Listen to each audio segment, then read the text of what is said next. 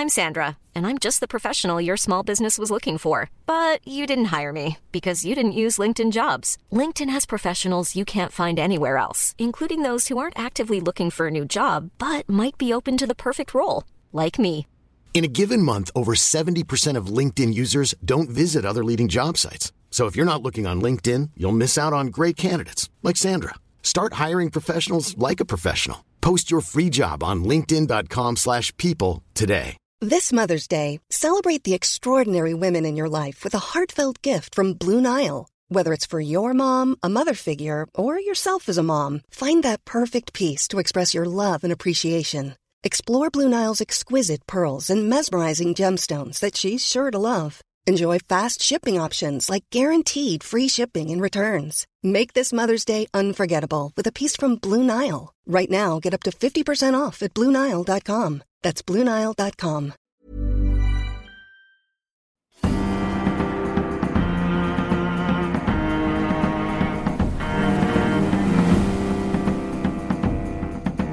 From the Society for Nautical Research in partnership with Lloyd's Register Foundation, I'm Sam Willis, and this is the Mariner's Mirror podcast, the world's #1 podcast dedicated to all of maritime history.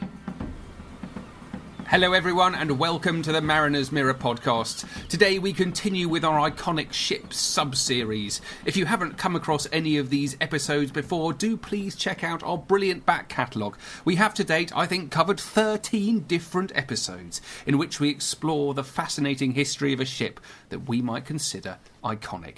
Shackleton's Endurance, Nelson's HMS Victory, Brunel's SS Great Britain, the Mayflower, the Cutty Sark, the Ark Royal, the Mauretania, the Titanic. It's a fabulous menu of the most delicious maritime morsels. They're so good that I want to listen to them all again, even though I know what's in those brilliant episodes. To go with these episodes are also a number of brilliant videos that we've created, so be sure to check those out on the Mariner's Mirror podcast's YouTube page.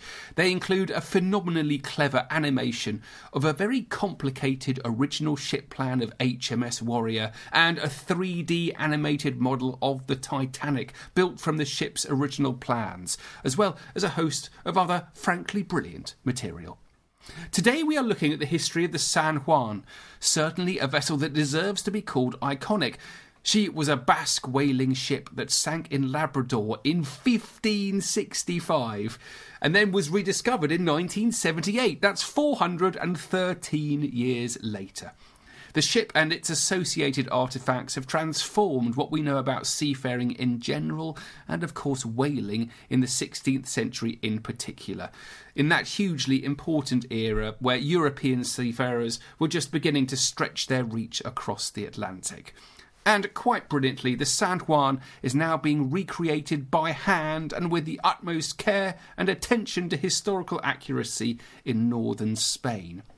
To find out more, I got in touch with Saul Hoffman, an Italian shipwright who has worked on the recreation of the ship, and Cindy Gibbons, the Cultural Resource Management Advisor of the Western Newfoundland and Labrador Field Unit, and a qualified witness of the impact in Red Bay of the discovery of the San Juan. Now, both of them have helped me put together this episode. In the autumn of 1565, several Basque whaling ships were anchored in a remote bay of Labrador, opposite the island of Newfoundland. It was the end of the whaling season, and hundreds of sailors were hurrying up to complete their ship's cargo of oil barrels. Some were flensing the rubber off the dead whales, some working in the rendering ovens, while others were taking the oil barrels on board. All that frantic industrial activity was happening in the wilderness, decades before any Europeans would establish the first colonies of the country that we now call Canada. In October, a fierce storm hit that unprotected, barren coast. Under the strain of the hurricane-force wind, the anchor cables of one of the ships, the 200-ton San Juan, gave in. To the despair of her crew members, the ship went adrift and ran aground on the small island that enclosed the bay. We can imagine the titanic efforts the crew members undertook in order to save the ships. Nevertheless, the San Juan started sinking very near the shore, at about 10 metres of depth. The captain ordered to save as many victuals as possible and as much of the ship's gear, and the crew members managed to save their belongings before the ship sank, with nearly 1,000 oil barrels on board. It was a disaster for everyone, from her master and shipowner Ramos de Arrieta to the ship's last boy. All that year's profit was now underwater. They returned home on board the other Basque whaling ships moored in the same bay. And once in the Basque country, the ship outfitters claimed the insurance. Many European cod fishermen used to frequent the coast of what we now call Canada. It was Newfoundland for them, or the coast of cod. However, it is documented that very early in the 16th century, Basques were not only fishing cod, but also whaling, an activity they'd been carrying out during the Middle Ages off the Basque coast. By the 1540s, several whaling ships sailed to the coast of Newfoundland and Labrador every year, and by the time of the San Juan in 1565, it's estimated that about 20 Basque whale ships sailed for the whaling season. In 1571, the Basque fishing fleet in Newfoundland comprised nearly 100 vessels, 25 to 30 of them being whale ships, manned by close to 4,000 fishermen. But now let's leap into the 20th century.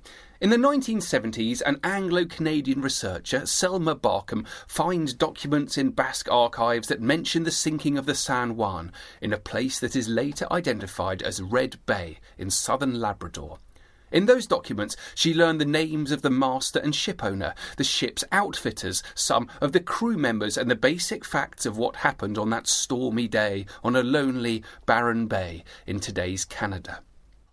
In 1978, following the information gathered by Selma Barkham, the Department of Underwater Archaeology of Parks Canada, led by Robert Grenier, found in Red Bay the remains of a shipwreck that is believed to be the San Juan. During the archaeological research carried out in subsequent years, it became clear that the shipwreck fitted in with the events described in the documents. At the same time, a team of archaeologists from the Memorial University of Newfoundland, under the direction of James Tuck, discovered plentiful evidence of Basque whalers' presence on the shores of Red Bay. After several years of intensive digging, both on shore and underwater, it became evident that Red Bay was visited by seasonal Basque whalers for many decades of the 16th century. The findings include shelters, cooperage workshops, blubber rendering ovens, several shipwrecks, and even a cemetery, where more than 140 corpses of Basque sailors give testimony of their presence in Red Bay each year, probably from June to the end of autumn. Very early during the underwater excavation of the San Juan, the archaeologists realised that the whole structure of the ship was present, at least up to the first deck, a fact uncommon among shipwrecks of that time. Thanks to that, for the first time ever, it was possible to get to know exactly the shape of the hull. This is important because this was a period before the invention of the illustrated ship plan. At that time, no plans were drawn prior to the building of a ship. Every timber was painstakingly recovered and studied in great detail. The result was that they were able to recreate the exact shape of the hull and the way in which she was built. The research even gave an insight into the advanced forestry techniques developed in the 16th century in the Basque country. The San Juan was a galleon-type three-masted ship of about 200 tons burden. She had 3 decks, a forecastle and a stern castle, with an estimated crew of about 60, and she could carry nearly 1,000 barrels of whale oil. It was believed that she was armed, although most of the ordnance was recovered by her crew after the sinking. Ships like the San Juan were not only used in whaling expeditions, they constituted the core of the Carrera de Indias, or the route to the Indies, a yearly convoy organised by the Spanish crown to supply its colonies in the American continent, and to carry treasure back from South America to Spain. So, although the San Juan was a Basque whale ship, she also was the better-known representative of the ocean-going ships of the Age of Discovery. The discovery of the San Juan has had a significant impact on the town of Red Bay. Cindy Gibbons, a local resident and expert in the area, told me more about it. Cindy is the Cultural Resource Management Advisor of the Western Newfoundland and Labrador Field Unit and a qualified witness of the impact in Red Bay of the discovery of the San Juan. I recently spoke with Cindy to find out about the impact of the discovery. She told me that when the remains of whale oil processing stations and the wreck of the 16th century galleon that they believed to be the San Juan were found in the late 70s, the community of Red Bay was in its heyday. A flourishing fish plant was processing cod, salmon and herring, which, along with the harvesting of the fish, ensured that practically everyone in town had a job. If truth be told, she said, most residents of Red Bay barely noticed that something extraordinary was taking place. The tiny local newspaper carried the story about the discovery of the wreck at the end of September, with far less enthusiasm than media in other parts of the country where no one had ever heard of Red Bay. The archaeological discoveries at Red Bay did have an impact on the young people of Red Bay. Many found summer employment working with either the Parks Canada Underwater Archaeology Team or the Memorial University Archaeology Team, which was excavating the shore stations associated with the 16th century Basque whaling industry. In fact, Cindy's first job was providing support for the team in the Parks Canada Field Laboratory. It was an experience that went on to guide her professional life. A whole new world suddenly opened up as she worked alongside archaeologists, historians and other professionals and students. Many of Red Bay's youth of the 1970s and 80s have followed paths that they would never have trodden had the wreck and other archaeological sites not been found. Good times in Red Bay would not last, however. Through the 1980s, a variety of factors were on a collision course that would lead to the collapse of the cod and other fish stocks, and eventually to the closure of the fisheries that had brought the ancestors of the good folk of Red Bay to Labrador a century and a half ago. Not unlike events leading to the decline and eventual end of the whaling industry over 4 centuries ago. By a happy coincidence, the cod fishery collapse of the early 1990s coincided with Parks Canada's planned development of Red Bay as a National Historic Site. The archaeological discoveries at Red Bay had already led to the beginnings of a tourism industry in southern Labrador.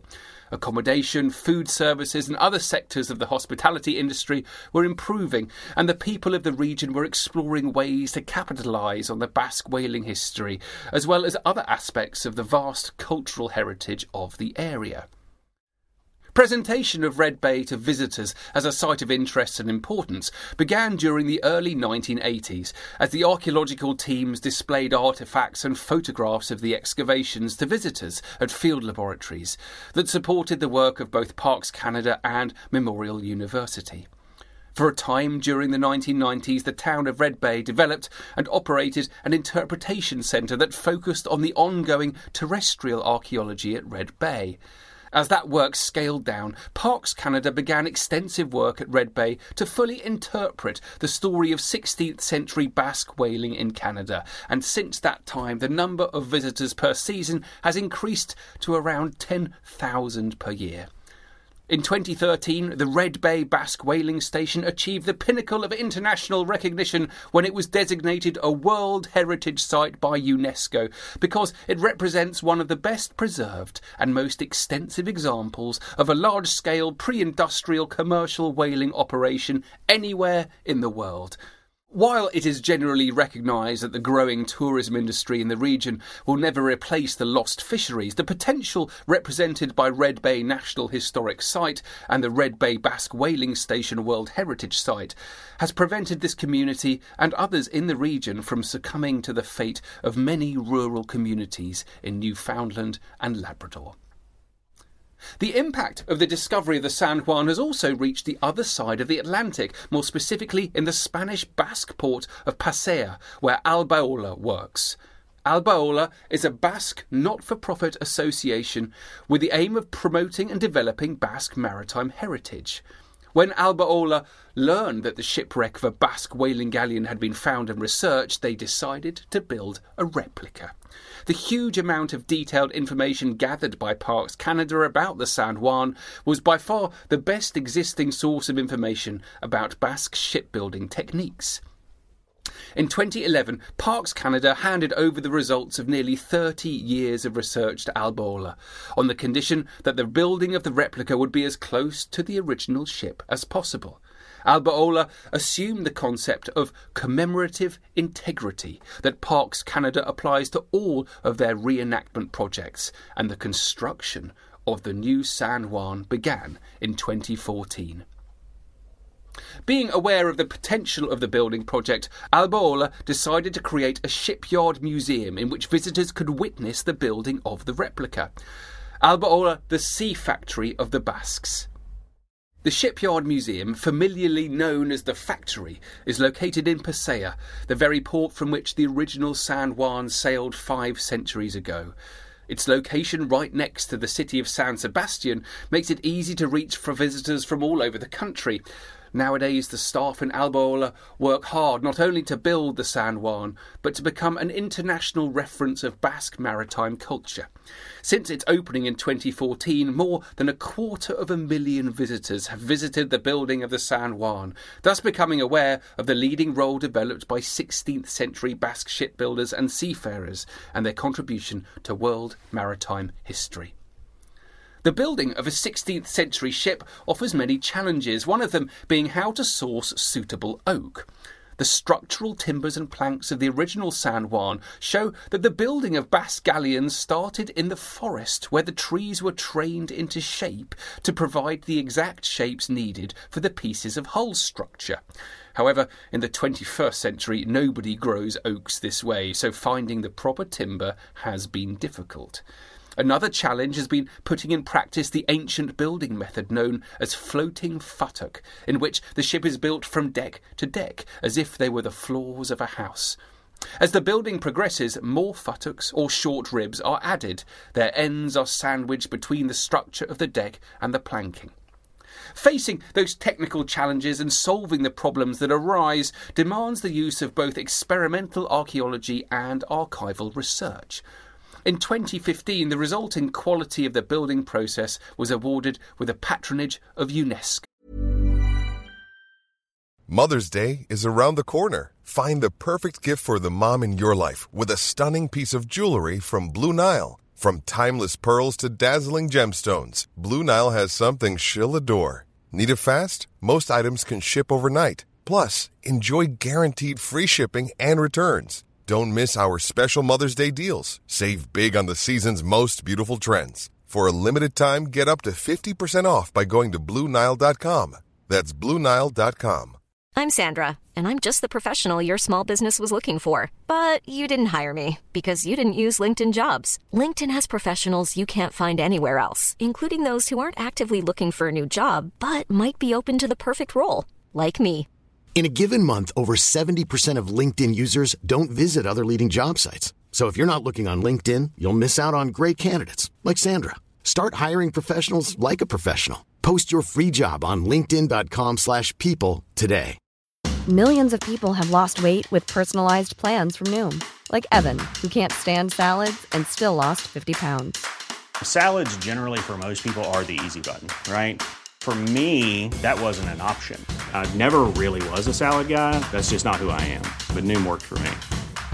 Get your personalized plan today at Noom.com. Real Noom user compensated to provide their story.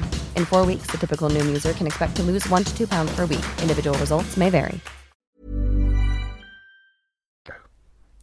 By the winter of 2021, the structure of the ship was almost complete and the outer planking also nearly completed.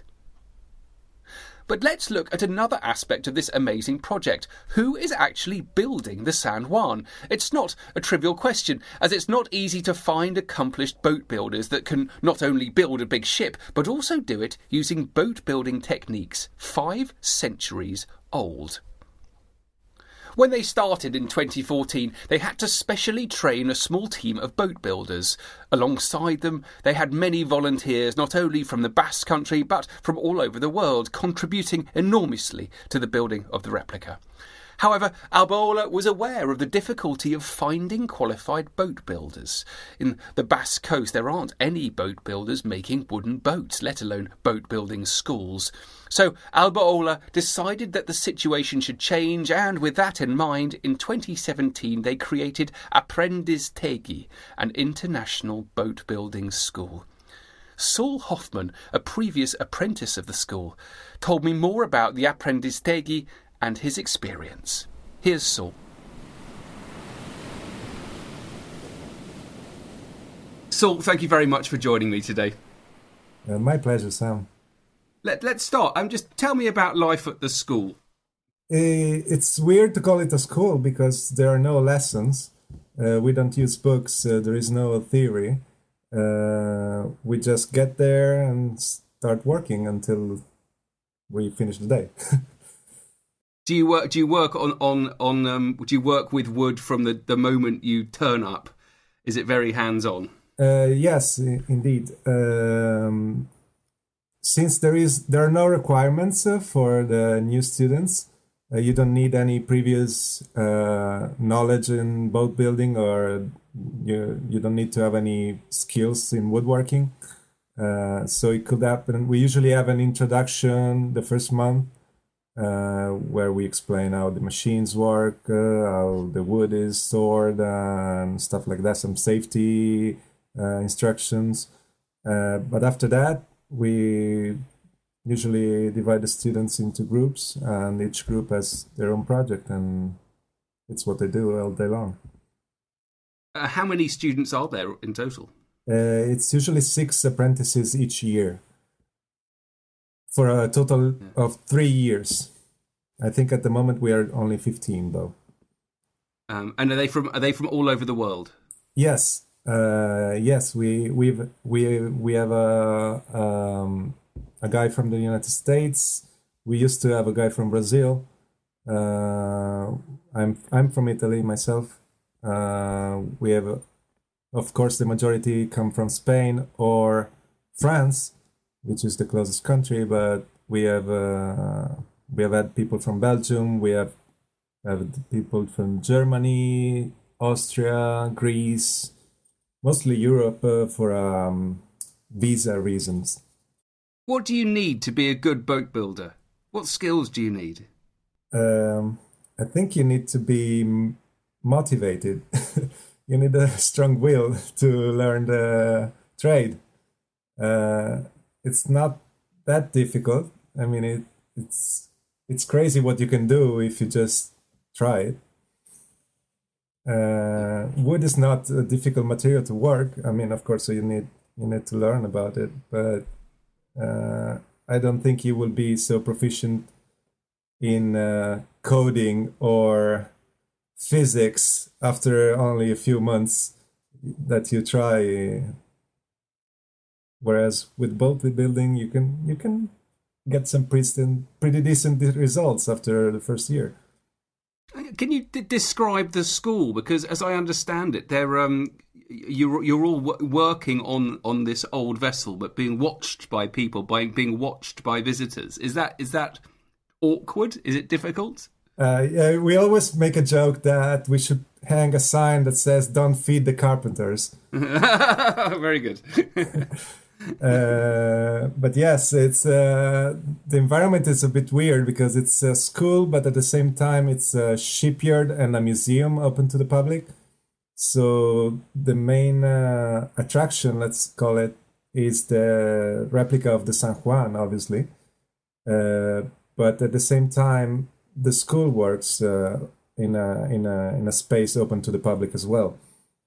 So we have minor projects, smaller boats and restorations that also are carried on in front of the publics in order to get people, so that people understand what's going on And they don't just see the boat there moored in some port. They actually see the wood being worked and the kind of tools we're using.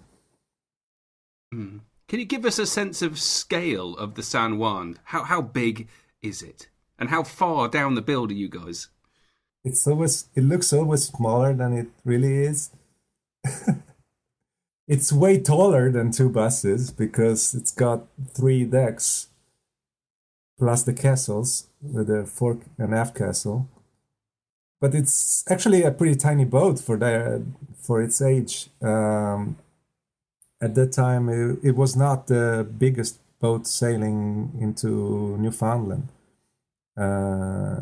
It looks very big if you step into it, but it looks quite tiny if you see it where it is now, outside of the water, inside this shed. Makes it look kind of tiny. At what stage of construction are you guys at the minute? We are planking at the moment. We're like halfway through the planking. But there are many more finishing touches to be done in the interior. And actually, the boat it's too big to fit into the shed. The top of the stern castle doesn't fit. So that will be finished once it's launched. And of course, the rigging will be installed. The masts and rigging will be installed afterwards as well. When is it due to be completed? That's the question every single visitor asks. And I don't know. It really depends on how many people are working on it. Last year, the project kind of stopped because of coronavirus. The museum closed down, and we went into minimal, I don't know how to say. Minimal construction. Yes, on smaller things. Just with the school, there were no carpenters. Everybody was at home. And it really depends on how many people get to work on it. We are open to volunteers, so many times we have had some quite skilled people working on it during the summer, especially. But during the year, we have a few carpenters that work on it, plus a couple teams of students. So there will be 6 to 8 students, divided in 2 groups. You can see the difference if you visit the place every 6 months. You can tell there has been. You can see there is a difference. If you just think of the sheer amount of work you're still missing, it's kind of overwhelming. Yeah. Why do you think all of this matters? Why is it important that we build ships from the past, do you think? Well, the San Juan is, I think, a very interesting story that it has also a huge meaning for the community it came from. You probably know the Basque Country is a kind of a very proud region of Spain, which are very proud of their past, also of their present, but especially of their maritime past. And rightly so, because in the 15th and 16th century, they were already hunting whales in Canada, which is, I didn't know that when I came here. It's something I recently discovered. And I think many of the people living here don't even know about that. The Basque country has always been a people of shepherds and fishermen.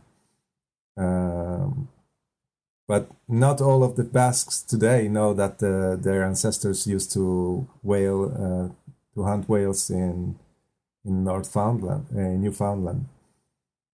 So that's one thing, heritage in general.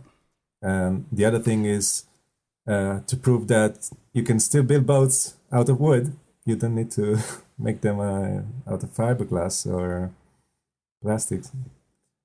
I think that's important as well. I think it's also important as a project for people like me that are still quite young and want to learn this trade. I mean, most of my father's generation, which was the generation that had the opportunity to learn the trade from their parents and ancestors, didn't want to anymore because wooden boat building was not required anymore. And so we skipped a generation, and now it's up to us to try to save whatever is left.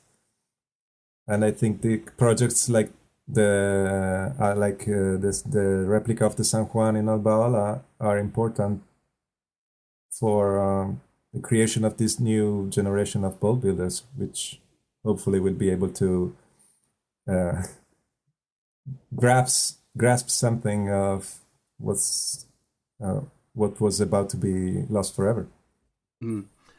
Where are you from in Italy? I come from the north of Italy, close to Milan. Before moving here, I lived for a few years, 5 years, in Venice. That's where I started to love boats, obviously. I wondered where it was from. So, you're from inland Italy, not by the coast. No, not at all. Milan is in the middle of the plains, surrounded by fog. The only water you see is that in rice fields, but you cannot sail on them. Unfortunately. No, but then you went to Venice and you kind of absorbed the wonderful maritime history there. It's interesting that the Venetians got a lot of their timber from Istria, from just the other side of the sea there. It's a beautiful kind of an area, very, very wooded, which is where they got their timber. It just makes me wonder, where did you get the timber from the San Juan from? Mostly comes from close by. We could say locally sourced.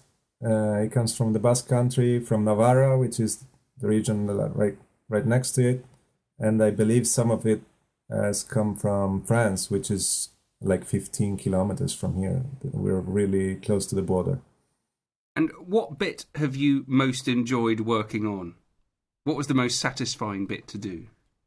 On the San Juan, the most satisfying.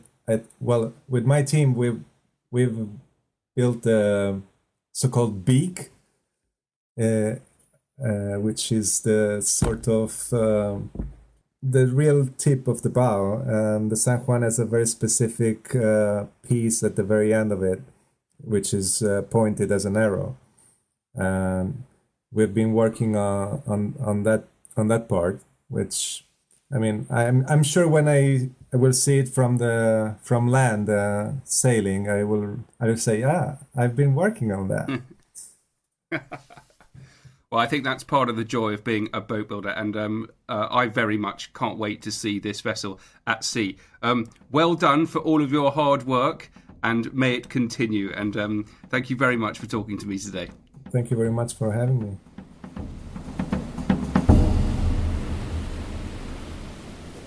Thank you all so much for listening. Do please remember to find the Mariner's Mirror podcast on YouTube to see the fabulous videos we've been creating.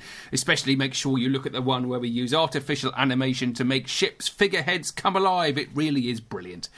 Please also leave us a review, especially if you are listening to this on iTunes. It's really easy. Just scroll down, hit 5 stars, tell us what you think, and we'll read your review out. This is hugely important as it helps us climb the ladder of podcasts. So quite simply, more people find out about us and we can change the way that more people think about the maritime past. And that, of course, is our mission, to bring the world of maritime history to as many people as possible. And we cannot do it without your help. So please don't just be a passive listener. Please do what you can to help us.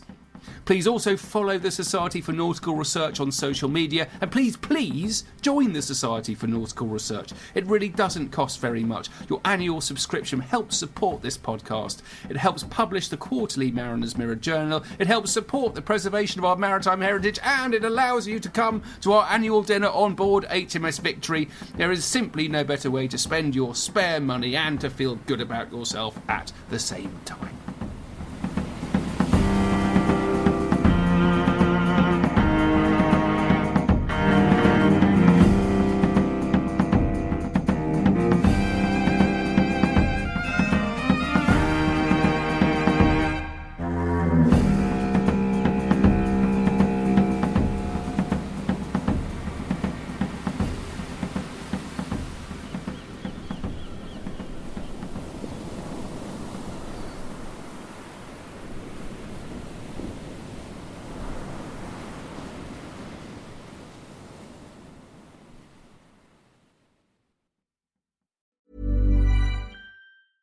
A lot can happen in the next 3 years. Like a chatbot may be your new best friend. But what won't change? Needing health insurance. United Healthcare Tri-Term Medical Plans are available for these changing times. Underwritten by Golden Rule Insurance Company, they offer budget-friendly, flexible coverage for people who are in between jobs or missed open enrollment. The plans last nearly 3 years in some states, with access to a nationwide network of doctors and hospitals. So for whatever tomorrow brings, United Healthcare Tri-Term Medical Plans may be for you. Learn more at uh1.com. Hey, it's Paige DeSorbo from Giggly Squad. High quality fashion without the price tag. Say hello to Quince. I'm snagging high-end essentials like cozy cashmere sweaters, sleek leather jackets, fine jewelry, and so much more. With Quince being 50 to 80% less than similar brands. And they partner with factories that prioritize safe, ethical, and responsible manufacturing. I love that. Luxury quality within reach. Go to quince.com/style to get free shipping and 365-day returns on your next order. Quince.com/style.